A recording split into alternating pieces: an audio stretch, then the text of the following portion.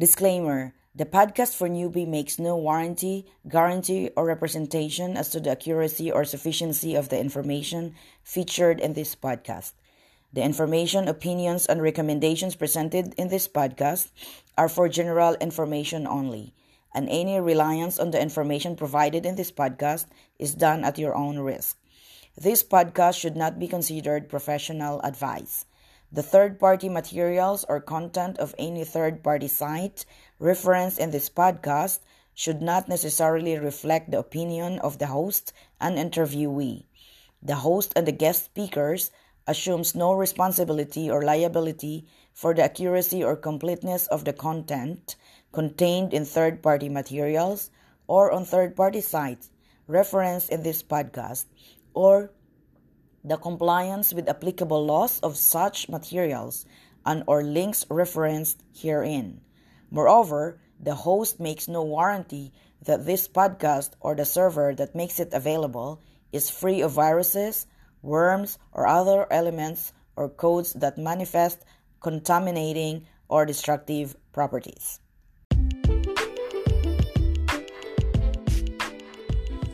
This episode is brought to you by JAVC Canada Tax and Accounting Services. If you need a free consultation, please send them an email at javcservices@gmail.com.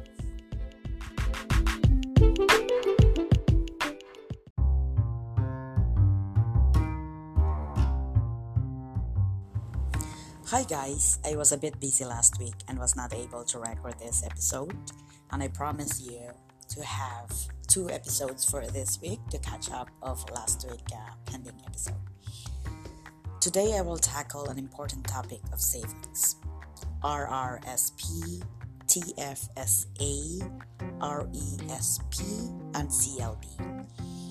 These are abbreviations that I've heard when I first landed here in Canada. Despite some of them are already familiar in terms, however, how it works were new to me. I will explain based on the articles and website that I feel it was written for the newbie like us.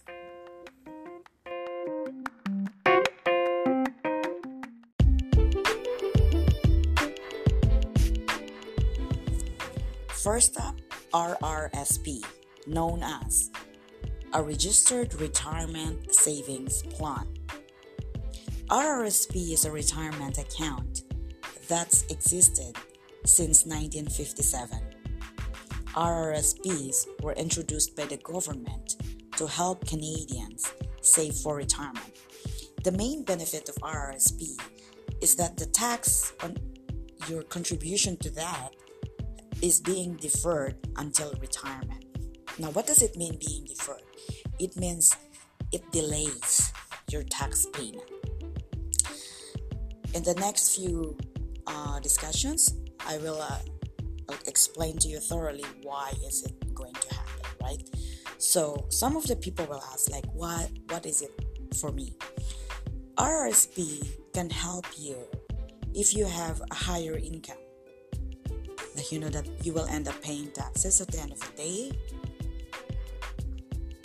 But then if you contribute more in your RRSP, as long as it's within the contribution rule, it can reduce your taxes significantly. So up to like 33% of your savings. At the same time, to increase your refund for whatever overpayment that you paid or maybe deducted from your salary and submitted to CRA. What's an RRSP and how does it work? An RRSP is what's called a tax advantage account, meaning that the government created them specifically to provide tax breaks to those who invest money in RRSPs as a way to motivate them to put away money for their retirement. So I believe a lot of, especially newcomers, do not put the retirement first, because during our integration here, we brought the money with us. We have to spend, right? So there's no job. So it's just like a matter of time that when we get back to the workforce, then we can start saving RRSP.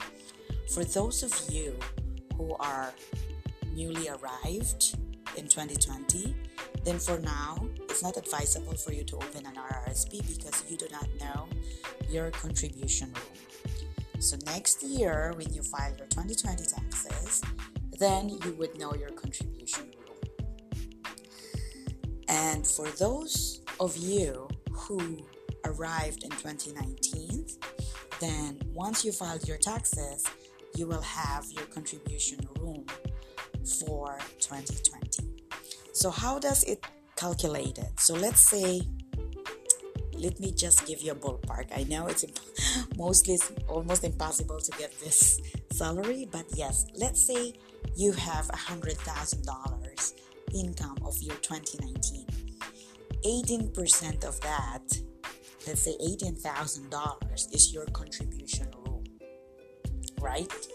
And then let's say you file your taxes, so you will not be taxed by $100,000 of your gross income, and yet it will be reduced by, as per my previous explanation on the credit, you'll have your personal amount deduction, which is normal for everyone, that 15% of that, and minus that $18,000. Let's say you contribute $18,000 of your RRSP, then that would reduce your tax significantly because your bracket is no longer in the taxable of the 100,000, but it's reduced by the $82,000, right? And plus your personal amount credit of that $1,800, and plus if you're the head of the family, if you're donated, so lots of credit to reduce your tax payable amount or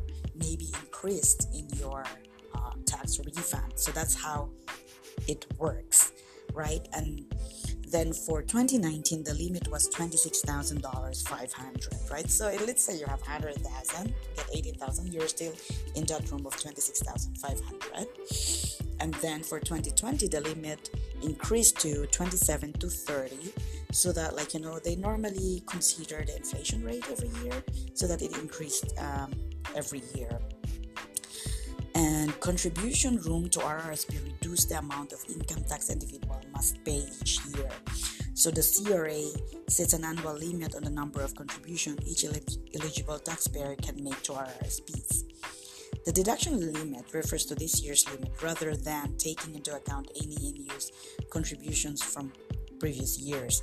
The RRSP deduction limit has gone up over time. Yeah, that is really true. But then, let's say in 2019, let's say you arrive in November or maybe the last quarter of 2019 and you didn't find a job. So for sure you did not have the RRSP contribution because you will not be declaring your income for 2019. However, if you get a job for that 3 months, the last 3 months of the year, then out of that 3 months, then your RRSP contribution will going to start, which is 18% of whatever the taxable income of that. So normally you will see this in your notice of assessment, then you can start contributing it in 2020 if you start savings. And some of us, the newcomers, we really have a lot of savings that came from our previous country. Then you can actually put that in your RRSP. The reason being is, let's say your future goal is to buy a house, you can loan, I think for the couples is $50,000, so $25,000 for each person that you can take from your RRSP, right? So, but a little bit of planning here. So if you have a higher income, you start contributing to your RRSP. But if you have extra savings, you either put that one in your RRSP account, start earning it for a bit for tax-free until it's withdrawn, and then you can use it on your first-time home buyer. So a lot of people use that benefits because let's say if you want to put it there, but then at the end of the day, it will reduce your contribution room, and then you can pay it out within a certain number of years. Let's say 15 years. So it's a bit okay, although it's a loan, but there are like small interest in there, but it's better than taking a loan from the bank or line of credit to put down when you buy a house. At the same time, also the RRSP savings, you can also use that when you want to go to school, you go to MBA, the lifetime continuing education for you. You can use that as well. So it's either the house or you can pay it for your university. Up next, guys, is TFSA.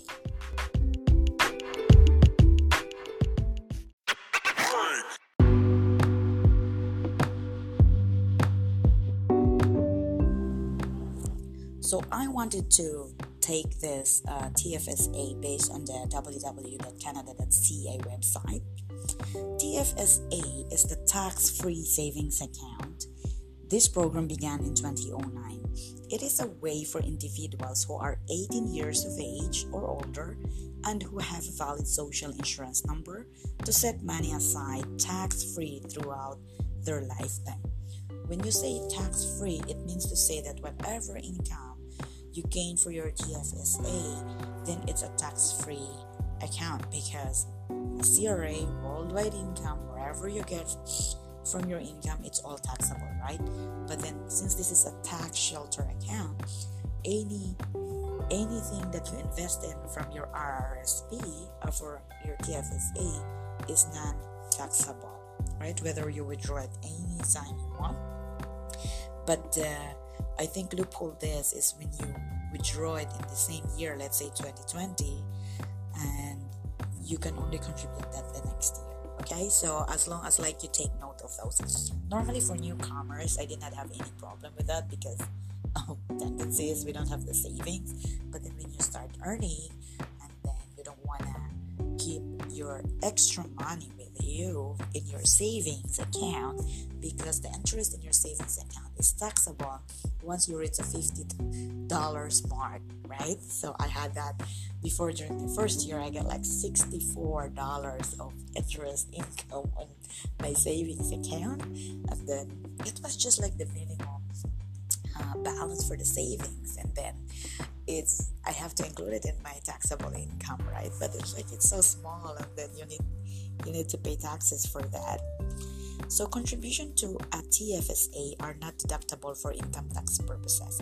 Unlike RRSP, TFSA is non-deductible, okay? So it's just like any income that accumulates in that account is non-taxable. Any amount contributed as well as any income earned in the account, for example, investment income, capital gains, are generally tax-free even when it is withdrawn. So there are two types, right? When you withdraw RRSP, then you will be taxed when you withdraw. And then, whereas in TFSA, the interest or whatever earnings you earn from your account, or let's say you use TFSA to buy stocks, or you invested in a gift certificate from the bank, any income that you gain from there, it's tax-free and you can withdraw that anytime.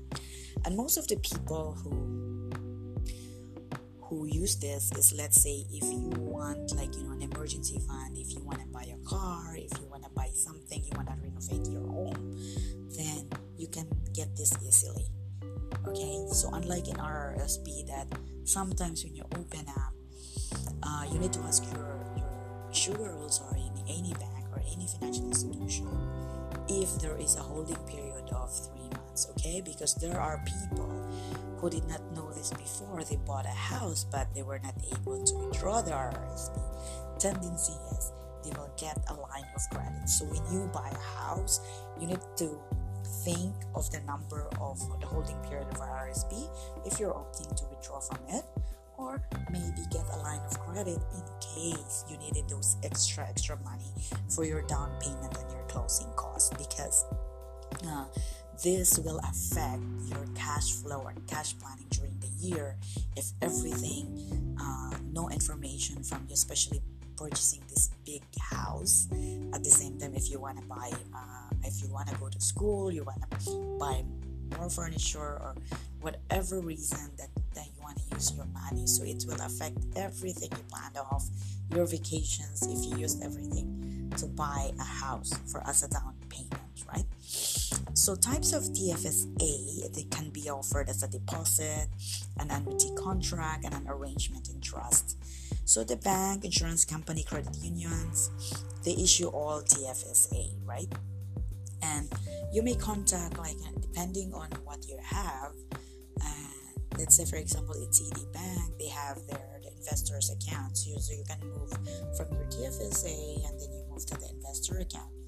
It's a bit tricky depending on the bank, especially if you're newcomers, you're learning the bank system of Canada and then learning the TFSA and then learning the stock market. But I think majority is, you may ask your issuers if they can automatically deduct it from wherever investment that you choose to invest your money at, and then they'll do it for you without to ask for the brokerage costs, right? So instead of you complicating yourself with the integration and all these changes in your life and then thinking you have all this money in your TFSA, okay? So for me, I'd rather use other people's expertise on this. Even for me, I'm an accounting profession. I'm not really good at in the investing part of it. I understand the investing, but I do not have the time to do it myself. So that's the issue there. So I'd rather put it and then let the experts do it what they're used to do, right? So who can open a TFSA? Of course, only an individual who is 18 years of age or older and who has a valid SIN and is eligible to open a TFSA, because not everyone can open a TFSA, right? So the dollar limit for this TFSA for 2019, it's $6,000. So let's say I arrived. So the question is, because I have the same question before, when I arrived in 2016, I arrived mid-year, and I thought because most of the benefits are prorated, right?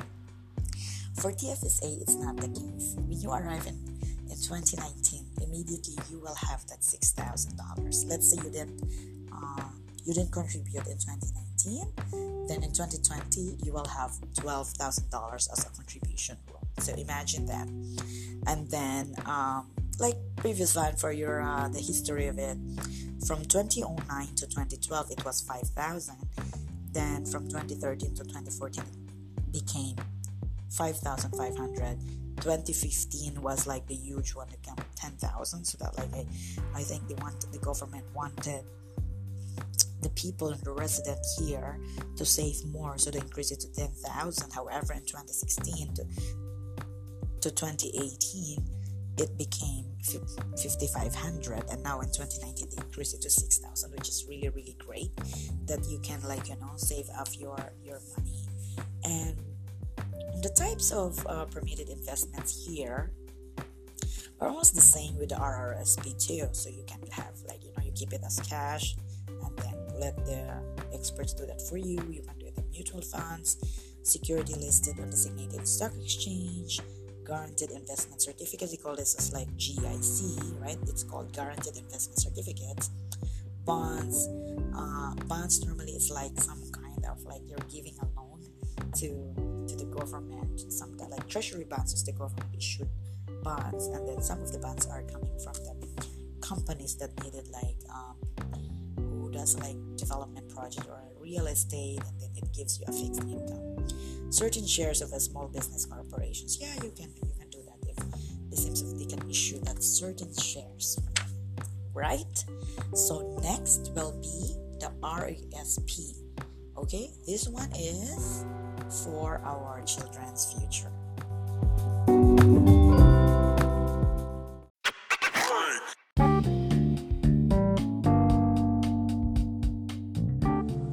Okay, up next, RESP, Registered Education Savings Plan.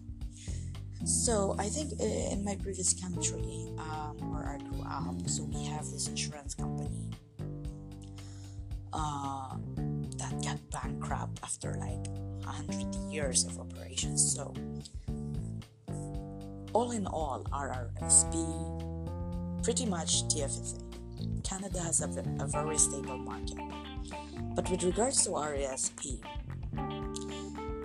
it's easy. Almost financial institutions have that, right? Any credit unions offer those as well. But I'm just like so tedious in my research with regards to RESP. Okay, what I like the meaning and the way they discuss is from www.moneysense.ca. It's like a cousin of RRSP and TFSA. So this is a savings towards child's education. And even if you deliver your child here, let's say you arrive in 2019 and then you'll deliver your child here in Canada, then that child is actually eligible. You can open an RESP at the moment you deliver that child, right? So I think in Ontario they allow that. And also any income that's received in RSP is also tax free. But the good thing is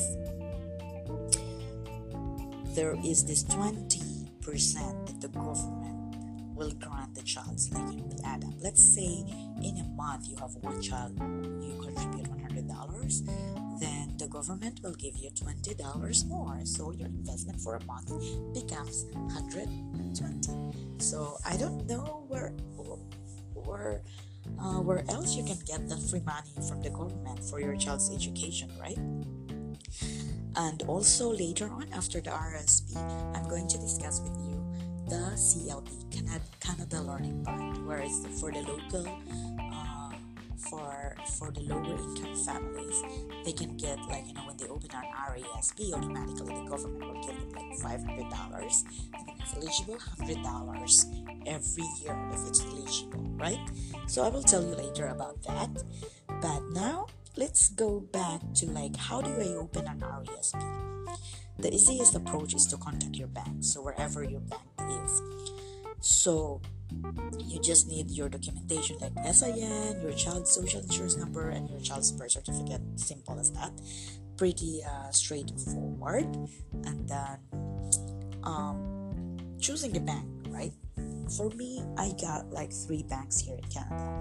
So my daily banking, my maybe like stock market banking in the TFSA, at the same time RBC.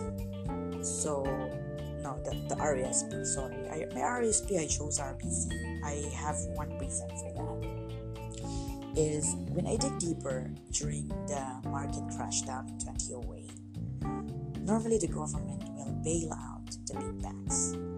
When you say bailout, like, they give, let's say, for example, one of the reasons the economic crash down in 2008 was the real estate industry, where the people cannot afford and cannot pay the monthly mortgage anymore.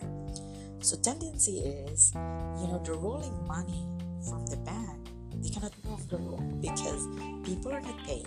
Bank don't have any money to lend to the government or to lend to whatever person. And then the insurance, right, pays the money. And then those investments, it's just like all of the cycles that crashed down the whole economy, right? It's because you can see the actual money printed out in the market is actually lesser as per the records, right? Let's say if everybody will withdraw all of the cash in the world, it's not enough, right? Money in the circulation compared to what was recorded in your bank account. So that's how the way it works. And then when I did my research, one of the big banks here in Canada, they just reduced a bit, unlike in the US, and like in Europe, and like in Asia, that just really didn't go down. And it ended up a couple of big companies that really went for bankruptcy because of that, right? So that's what happened. And this is RESP, this is long term, and this is your child education, and it's just so tough. So you better choose the bank properly for your RESP and RRSP. So for me, that's why I chose the RBC here. So RBC did not pay me, but based on my research, so there are only like big banks here, and RBC was the topmost. And the way they handle things and the way they segregate their investments worldwide, it's one of the best. And the big banks here in Canada is one of the top 20 in the world, by the way. So whether you do for Scotiabank, whether you do for TD Bank, but for me, I went for the number one here in Canada, which is the RBC.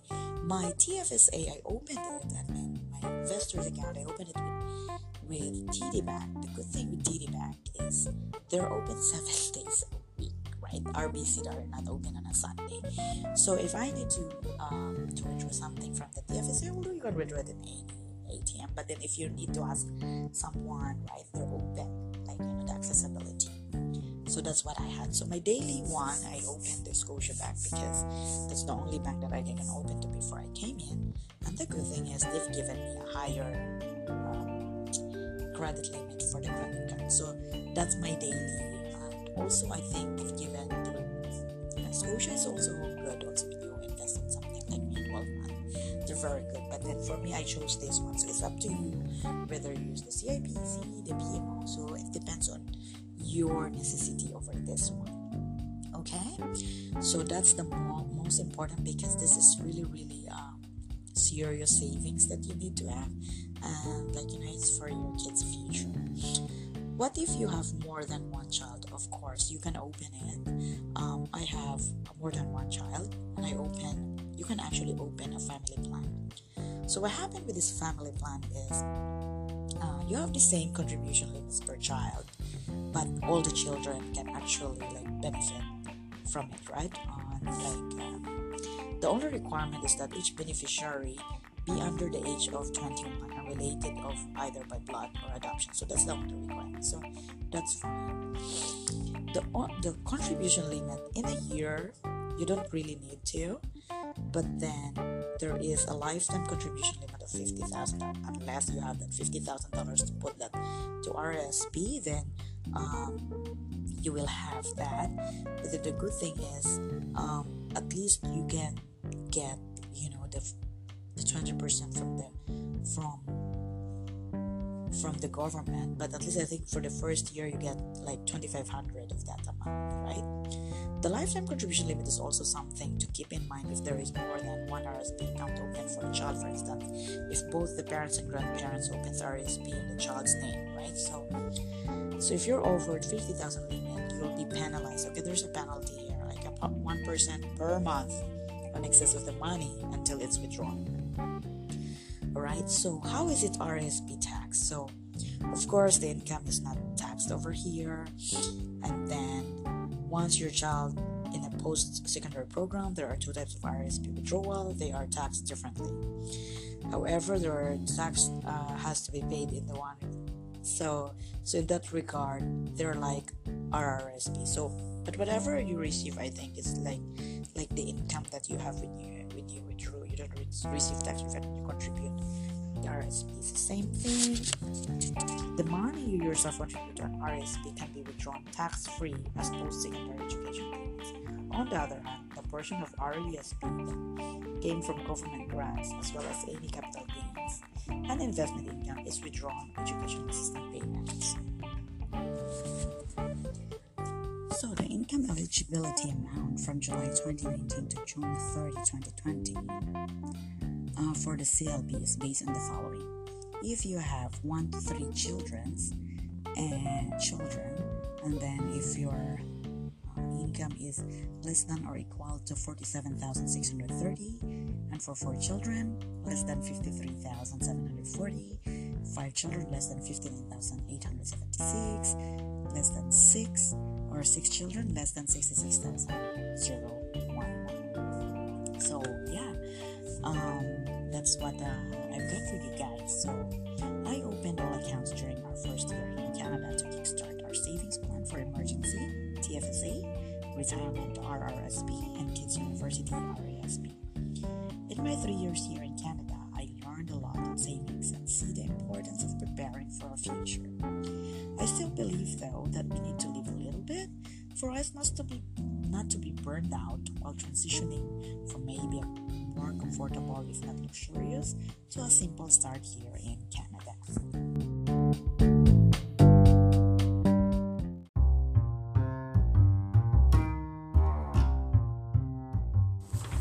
Thank you guys for listening on this episode. Hope you enjoy and learn from the topics that I just discussed. If you have any topic that you would like me to research on and discuss further, do not hesitate to email me at kayenewb@gmail.com. KAYENEWB@gmail.com. I would love to learn new things with you, and let's grow together in Canada. Talk to you next week, and God bless.